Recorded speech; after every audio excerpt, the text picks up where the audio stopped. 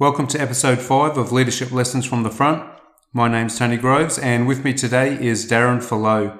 Darren has an impressive background, including 27 years in the New Zealand Police as a frontline officer, a detective sergeant, the Child Protection Team, and with the Organised Crime Unit. He spent almost 2 years working with the Australian Federal Police as a part of the Solomon Islands Policing Development Program, almost 3.5 years as an educator with World Rugby in the Solomon Islands, and 3 years as an advisor with the New Zealand Ministry for Pacific Peoples. Darren, thanks a lot for being here today. Kia ora, Tony, and whakalofa lahi atu. Kia koe mā, Tony. So, nice to be here. Thanks for inviting me. Hey, I'd like to start off with just learning a little bit more about you. What led you, where did you come from, and then what led you to join the New Zealand Police Force? Yeah, I guess it was a long time ago. It was almost 3 decades ago, so you can tell how old we are. So I guess for me, like our background, we're from a Pacific Island background and English background. So my dad is from this beautiful little island called Niue. And Niue is a small island kind of right in the centre of Samoa, Tonga and the Cook Islands. And you'll find our little place. It's beautiful. And we're from a village called Hakupu, which is a really significant village for us, our family, and Niuean people. Mum, she's also an immigrant to New Zealand. Her parents come from Liverpool and Preston, so Bootle and Preston, Lancashire is where my other side of my family come from. So very staunch Pacific and English background. We grew up in central Auckland, and I guess if I have a whakapapa or a tūrangawaewae, it would be in Mount Roskill in Auckland, and grew up mainly around that part of the world. So for me, I joined the police. I just turned 20, and it wasn't really a conscious decision that I wanted to be a cop growing up. It was probably a decision more the fact that I'd left school really young. I just sat school C, and left school pretty much after that. Wasn't an academic child. Pretty much went to school to play sport and eat my lunch, pretty much. And that was what things I was good at, eating and playing sport. So I left school quite early. And at the age of 18, I was blessed, or you could say the other way, I had a young boy, I had a baby at the age of 18. So I really had to grow up really quickly. So it was a really good decision. I had a family friend who was in the police, and he said, man, we know that you've actually got a really good level head on your shoulders. You're really respectful. You've got the attributes that we think would make a really good cop. Why don't you consider it? Be a great career move, but also really good financially for your family long term. I was earning a lot better money than I was earning as, I was just doing export marketing, I think, at the time. And also got the opportunity to play rugby league and get time off to play, which was a really good bonus. Was that a part of being a police officer? You could play rugby league as well? Yeah, absolutely. And like inter-station rugby league, we played against other clubs. We played against the Australian Police, for example, and other club teams. Really had some really good competitions and a really strong base, particularly in the Pacific Island police fraternity. Mainly, most of the guys there where I was working in South Auckland, we all played senior league for various clubs in Auckland. Did you have any hesitation about joining the cops, or did you pretty much just go straight in? No, I was just full of excitement. As soon as I had the seed planted, my brain was just ticking how good it would be. And people I'd known that were in the police that I looked as role models, but also that I could find myself in a career that would a long career that would suit me for a long time, and have, but also another thing, with our background, my grandfather in Niue was the village constable, and also a soldier in World War I. So to have that connection back to my granddad as being a village constable, was quite significant for our family too. What was it like when you went to the academy? Was it what you expected? Did you find it easy? Was it challenging? It was exciting, and I was 20 years old. And you're flying down, and pretty much most of the people in our wing, or recruit wing, were about the same age. Look, I was probably the third youngest and ranged between about 20 and mid-30s is the latest, was the oldest. And yeah, you're in the barracks and it's regimented life. And I was happy with that. Yeah. I didn't mind it at all. I loved the food. Like, people used to complain about the food at the police side, but my goodness, it was excellent. Yeah, just learning lots of skills, lots of new skills along the way, every day. And how long was the academy? It was just shy of 6 months. Yeah. So that was tough because I had my young family in Auckland.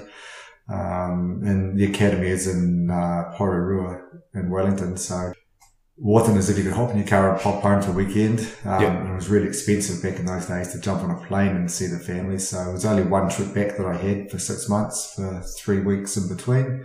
So yeah, that part of it was really tough being away from my young family. I'd really like to talk today about Pacifica in leadership. And we had a bit of a conversation a few weeks back about your journey from police and moving into the role of a detective. Can you talk about that in the context of a Pacific leader? Yeah, I guess within the police, Pacific, back when I joined in 1990, there weren't too many Pacific police officers. But the ones that were in there they were just significant leaders and role models. And I just think of a few people from the top of my head. We had Inspector Tyrone Lawrenson. These are all South Auckland Pacific cops. Tyrone Lawrenson, Sydney Afeta, Ngā Utanga, and we had younger guys like myself, people like Wha Manuia, Vailua, Tepa Lavia, Phil Caressa. The names go on, and because we're such a minority, we all shared the same culture, languages. We were really close knit and supported each other. If we were individual, we'd probably get washed away. So we actually formed a really close connection and a network of Pacific police officers in South Auckland. How many do you think were in your little network at the time? I would say probably a good 20 to 30 in South Auckland. What was it where you decided to become a detective? At what point? What was the catalyst for that decision? Basically, for me, it was I was a frontline cop for about 7 years, based in Otara, Papatoi, Mangere, Papakura, Wiri, so just the whole of South Auckland. And detectives, they were just the cool cats. They had these awesome leather jackets. They wore the skinny ties. They had awesome moustaches, and they were the cat's pajamas. And to be honest, we and myself and the other guys around us, we held detectives at high esteem, but particularly detectives that came back into the front line as sergeants and came back to teach. And I'm not trying to be elitist, but they came back and taught a higher level of policing than what you do if you don't go through the track of CIB, because it's just it's the next step of criminal investigation. So I just think that the value that some of these detectives had when they came back as frontline sergeants, the knowledge that they gave and the leadership they were able to provide was different. But for me, I found that was what I wanted to aspire to. Were there many Pacifica detectives at that time? At the time, there weren't. There were a lot of young detectives. Or detective constables, but not too many. So there was quite a few, and I think of Tepa Lavia, think of Vailua, long time. They were detectives, and we looked up to these guys as our matua, Ron Burgess was another one. He was a really old, one of our kind of mentors. Mm-hmm. So we looked up to those guys, and they affied us, they supported us, and as a collective, it was, we want you guys to achieve, and you have to achieve more than Palangis, than Europeans, because we have to work harder to be seen to be better, because we get profiled as using our skin colour for an advantage, using our size. Well, not me, because I'm not massive, but most of the boys are, they're significant, all good, big rugby players. So I was kind of the halfback.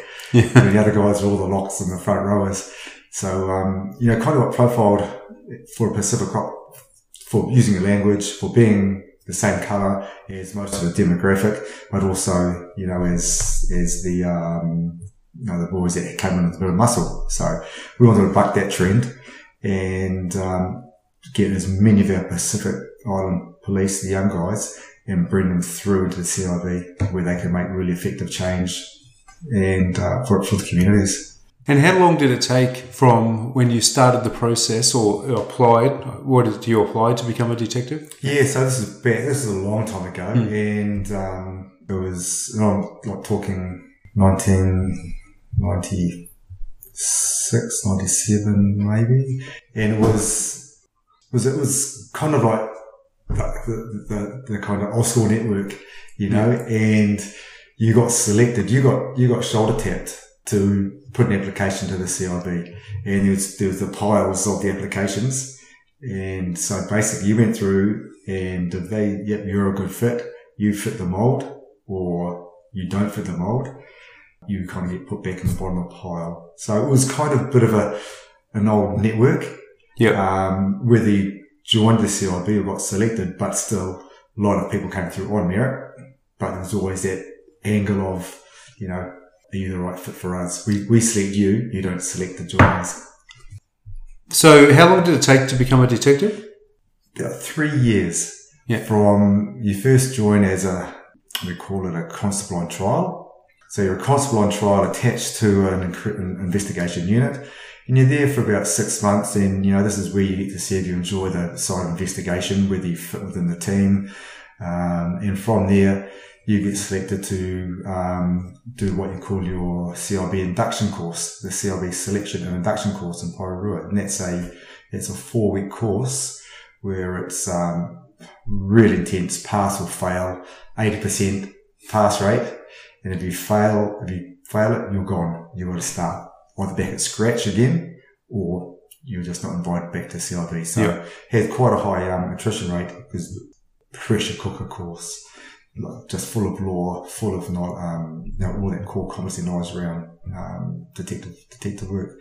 So when you completed your CIB selection and induction course, you then got the title of detective constable, and from there you have to complete there's like 20 on-the-job modules, related to various subjects from fraud, homicide, sexual offending, violence offending, all of that sort of stuff, evidence. So each module is about, I kind of say it's a month study. Some really clever cats can do them in a week and turn around, and they kind of average about a month study per module, and then you book it in for the next month, do your next one. So then once you complete that, then you have to sit the detective qualifying exam. And when you sit the detective qualifying exam, that's a 3-hour exam on every subject, and it's an 80% pass rate also. So it's really, again, a high attrition rate, but it's rote learning. So if you put that hard work, basically we're studying on the selection course, but also when we study for the final exam, we're studying from 6 in the morning till 10 at night, every day for weeks and weeks before the exam. Because we just know, and there was pressure, like the Pacific boys and our Polynesian detectives, they put immense pressure on us and ourselves, and the rule was don't fail. Yeah. Don't let us down. So there's so much expectation and the fear of failure from our own boys and girls. It was immense. So we really pushed hard and worked really hard. So like most of us, most of us left school early. And so police has given us all this really awesome, particularly in the CIB, that, man, we can do this. We can study. We're studious. We're academic. So that given us a really, the level of aspiration was immense. I can only imagine the pressure, right? So from what I understand, it was 3 years basically to become qualified. And right at the end of the 3 years, you've got that 80% pass mark on that 3-hour exam. So all of that 3 years hinged on that one 3-hour exam. Correct. And then you've got the expectations from within the Polynesian community as well. It was all out of love. Yeah. Because we're pushing each other. Yeah. It was all out of, we want ourselves to succeed, in this job, but not just to succeed for the sake of it, but to succeed for the sake of our community, because we knew how much value being a detective adds to our Pacific communities. And sadly, the reality is it's a lot of our people that are at the pointy end of high-end crime. And this is where we can be there to take that role as as an investigator, but also as a liaison, as someone who looks like the people that are being affected, either victims or offenders. At least we can empathise and we can speak the language. So we found that it was not just an expectation, but it was a privilege for us to do that. Do you think you managed with that cultural connection to have that positive impact with the community that you were dealing with? Oh, indeed. It's as soon as you walk into a job or walk into a situation, and there's if you've got a level of cultural competency around, and one of the things that we'll kind of have to kind of separate and differentiate around Pacific and Polynesians is that we're all not the same. And if I was giving advice to people in any industry or any sector, when you have Pacific people in your teams, please, we're not all the same. And there's also the mistake that people make with they lump Māori Pacific together, and they're so two completely separate. Although we say that because we cry salt water, we're off the Pacific Ocean, and that's true. But we are all uniquely different in our language, in our cultures, our customs, and just as an example, on Niuean, so I don't know those intrinsic the idiosyncrasies with the Samoan formal system, with the oral language, with the Matai system. So those are those things that, unless you're Samoan and you're brought up in that system and that, which most of our boys do and girls, then man, it can break open so many barriers. If you're Tongan and you understand the systems of hierarchy within the Tongan system and how things work, and same with Cook Island. So I guess what I'm saying is that we're Pacific, we stick together because we are tangata o le moana, we are all of the same. Because we're a minority, we do stick together and we do work hard for each other, but we still are so different. And I think that's probably my point, is getting to learn about the teams that you're with and learn about their cultures, their families, and that will be that reminds me of a conversation that we had a while back about when you're in the Solomon Islands. But before we get into that, how did you get to the Solomon Islands from being a detective here, well, at the time in Auckland? How did you get across to the Solomon Islands? What was going on there? Yeah, so I guess if you cast your mind back to a period between 1998 and 2003, there was a period in time in Solomon Islands where they called it the ethnic tensions, or for want of a better word, they had a civil crisis between two factions, and basically the governance, the systems of democracy, the systems of justice, the wheels of justice had broken, and it was coming to a failed state. There were two warring factions that had brought the country to its knees, and the risk was that there would be that domino theory effect through the Pacific. If there's a failed state in one region, that would weaken the rest of the economic or security of the whole Pacific, and then obviously Australia and New Zealand by default. There was a small 2002. So just prior to 2002, they had the Townsville Peace Agreement, in which they had what we call the International Peace and Monitoring Team, made up of police and military, who were there just in a kind of observer role, but it was a toothless tiger. So there was really not much they could do. They could see everything that was going on around them, all the warfare, the murders, the crime, the corruption, and nothing can do about it. And that program stopped in 2002. And then what month was it? About October 2002. New Zealand sent a small deployment of 6 police officers over to Solomons as a mentoring coaching team with the Royal Solomon Islands Police. So I was there. I got selected to go there in the capacity as a CIB trainer and mentor.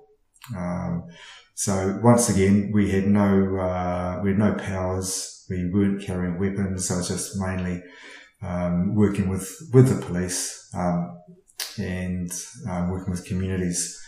So that's when I was first, so October 2002, and the ethnic crisis, the tensions were still going, and it was worsening. And in August 2003, there was the RAMSI, or the Regional Assistance Mission to Solomon Islands mission, where it was a bilateral agreement with Australia and New Zealand and other Pacific nations to move in and take over the mechanism of government.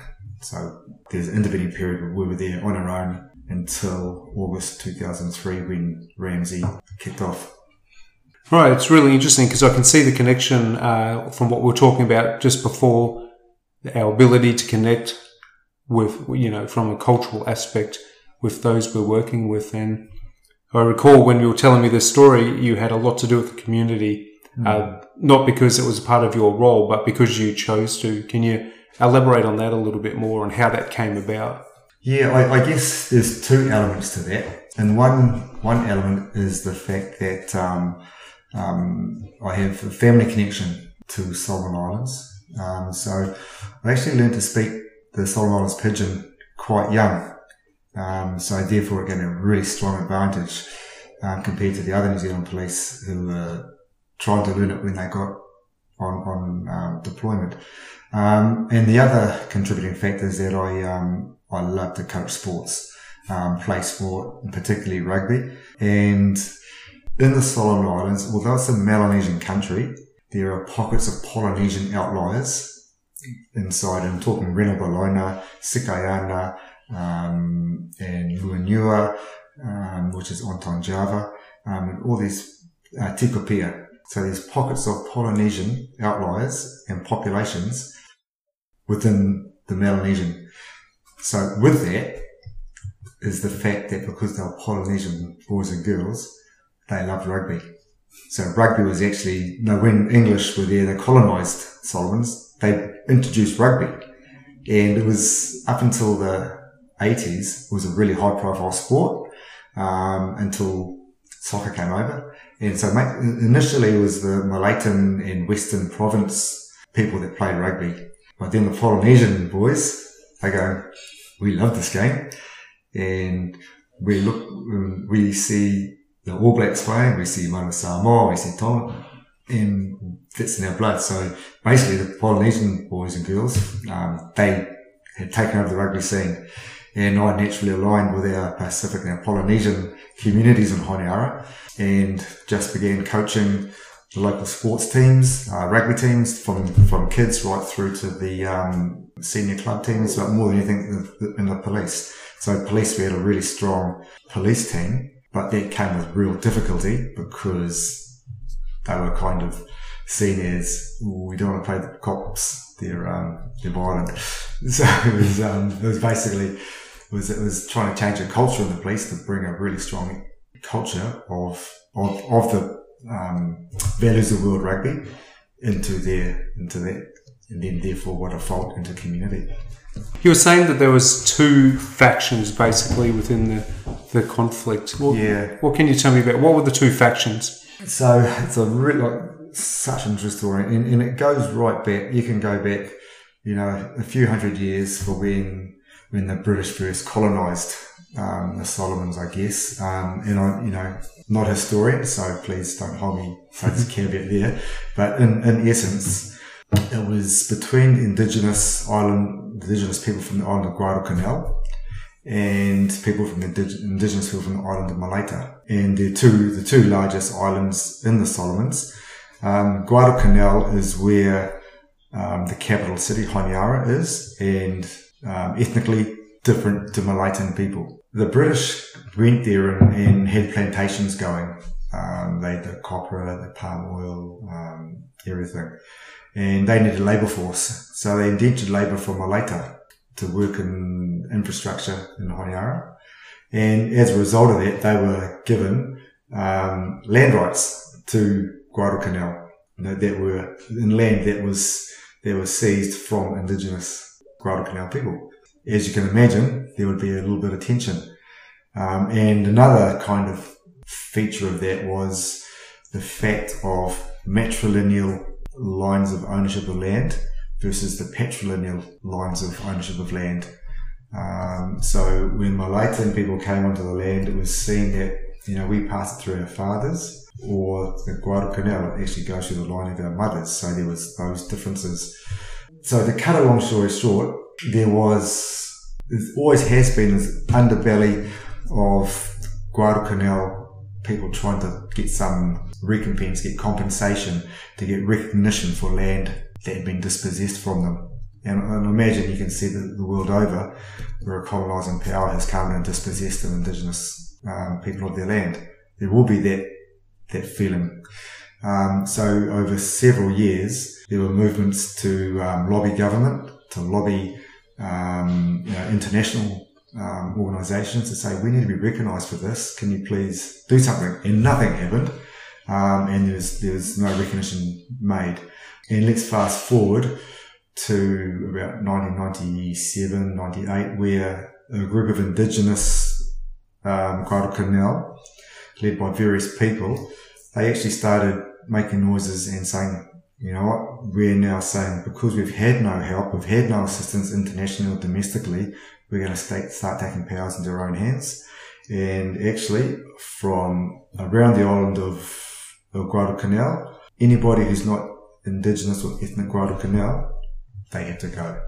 And so there were generations of Malaitan settlers all through Guadalcanal who were dispossessed again of where they lived and roused is a term, like move, get out of our area, otherwise you might face harsh punitive action. And then so that was the Guadalcanal, and it was the Isatabu Freedom Movement, it was called back then.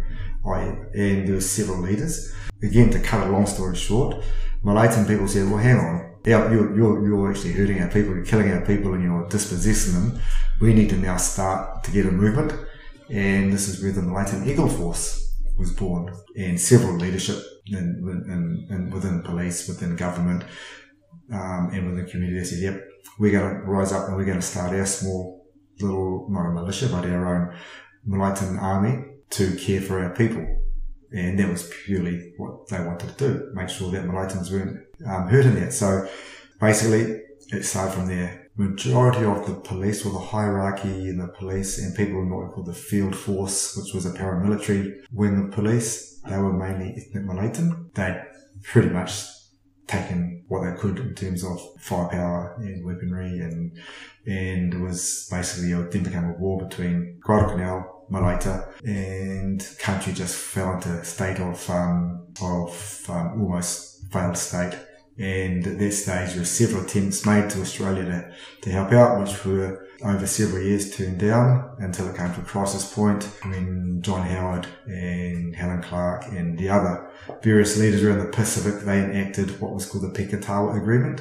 And there was a pact that was made in Kiribati several years ago saying, if there's issues in the Pacific, we're going to answer it as a Pacific region rather than unilateral or bilateral. No, the Pacific will solve Pacific problems. So that's what brought in effect the Ramsey solution, really. So how did you get selected for that deployment? I guess mainly because I was completely familiar with Solomon Islands. Mm-hmm. I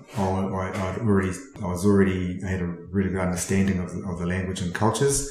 But also one of the key risks over there was family violence, sexual violence. And it was an area that I had expertise in. You said earlier that you really love rugby, they love rugby. Yeah. And I know that you chose to get involved with the community, not as a part of Ramsey, but as Darren wanting to be involved in the community. How did that work out for you? Because you're assuming a bit of a leadership role there within the community. How did that work out?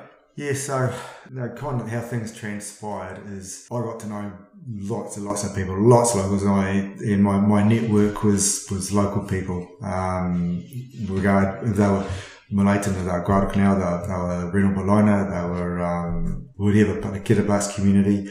I was involved in them in some way, either coaching something or doing something with communities, community policing. So I actually got to know people and my tendrils kind of shooted out to every little avenue of Honiara. And it was a Sunday afternoon, and I got a phone call where I was living at the time, and it was a local guy asking me in Pigeon that there's a fellow by the name of Harold Keke. And Harold was the leader of the Guadalcanal Liberation Front, and he was kind of this mythical person who lived on the weather coast of the country and was responsible for murders and all sorts of atrocities. So I got a phone call from the leadership group. So just on that, sorry to interrupt. So he was the leader of that faction. How many soldiers, so to speak, did he have as a part of his rebel army? In the vicinity of several hundred recruits, and really organised structures. They had leadership cells and hierarchy, and was well organised. So one day you get a phone call from somebody on behalf of the rebel leader. Yeah, so it was his, for want of a better word, his secretary, Dale Tati, and he, Darren, Harold wants to meet with you, and he wants to give you a letter to give to the commissioner and also to give to New Zealand and Australia. He wants to surrender himself. So he contacted you. How did he know you? I didn't know him personally, but lots of people I knew, particularly in a particular part of Honiara that I had a strong relationship with. There's a local village there, and I spent a lot of time in that village and had an association to that village. What were you doing in that village? Oh, I just went there and I just coached footy. I just went down to gardening, to fishing with the guys down there, sat down and ate food on Sundays. So just that sort of thing. So because of your involvement within the community, obviously, that's why Harold... Yeah, and at that time, there was no trust with the Solomon Islands police. He would have been at risk, severe risk of probably being murdered by police or other factions within that Malaita movement, or there would have been no natural justice. So if he didn't know you, why did he choose you to basically hand his letter of surrender over? I guess just because, in the islands, the jungle drum, as we call it, we call it the coconut wireless, and everyone knows everything. And I know that I drive out somewhere and, go out to a particular spot, 20, 30, 40 Ks out, and they say, oh, hey, Darren, we heard you were coming, that sort of thing. And I guess when you do build those strong relationships with people in the community and that they see that you don't pose a threat, that you're actually there for really valuable and honourable reasons, and you're there just for nothing else other than to learn about their culture and learn about, I want to learn how to plant gardens and taro and cassava. I want to learn how to fish from a dugout canoe. I wanted to teach them how to play rugby. I can really see the impact of your leadership. I mean, you had a mission as a part of the Ramsey mission, but you chose to coach sport and be actively involved with the community, to go out and talk, just hang out with them, and it had such a positive impact that word travelled about you, this one person within the deployment, that made it all the way back to a rebel army leader. Yeah, and I guess it wasn't, Ramsey hadn't started then, so okay, it was still just New Zealand police. And to be fair, also Australian police, they were there in a small capacity with a private organisation, just one of the a contractor, so they were there in other aspects. So there's 6 New Zealand police personnel, and there are a few Australian contract personnel and 1 AFP member living there. So it was, How dangerous was it? If there's just 6 of you in a country torn by conflict. Yeah. Was it dangerous for you? Like, did you encounter violence as a part of your daily duties? To be honest, not so much. It wasn't overt, but you always knew that there were murders happening, and every day you turn up to work and someone had been murdered, someone had been abducted. There were displaced, refugee camps. We knew that people had been displaced from villages, so internally displaced people. So we knew it was all happening around us. You every night you go into bed. We kind of lived in a little compound, kind of west of Honiara, up on the hill, and every night from the valleys below, there's always gunfire, just just constant gunfire all night going over the roof. So it was constant, but there were no threats for us. We were always aware and vigilant and took really strong precautions. We had no weapons with us. We had no firearms. We had no mandate. So we were just there, at the consent of the people, really. So when Harold, the leader of this rebel army, reached out and wanted to meet with you to hand the letter over, what was going through your mind at the time? What did you feel when you were hearing this information? Because it was left field, right? You didn't expect it. Yeah, it was. And it was basically, you don't bring any police with you. You come on your own, no weapons, and you can trust us. So I went to my commander and I said, look, boss, what do you think? He goes, that's not a good idea. And also cover the fact that I so we had to drive about 15 k's out of town, past Ponegi, which is a little beach, and then inland about another 3 or 4k into a little village in there, and completely, we had no cover. There was nothing. I took the risk just because I trusted the people that he trusted. And I trusted my safety was in the hands of people that I trusted in that community quite implicitly. But I also did have another colleague from the Australian Federal Police who I trusted implicitly also, who was part Indigenous Australian. So the threat was that if he was a European or Palangi, that they would have seen it differently. But because my AFP counterpart was Indigenous Australian, he had a different perception also and was perceived differently. So it was both yours and your colleagues' cultural background was definitely an advantage for you in this situation. Yeah, absolutely. Yeah. So, did you feel any fear leading up to this meeting? Yeah, absolutely. What thoughts were going through your mind? Oh, the obvious one is the risk to my safety, the risk to the mission security, the fan. What would happen? Yeah. But once again, when I spoke to my commander, I was like, I have implicit trust in these people that I'm safe. But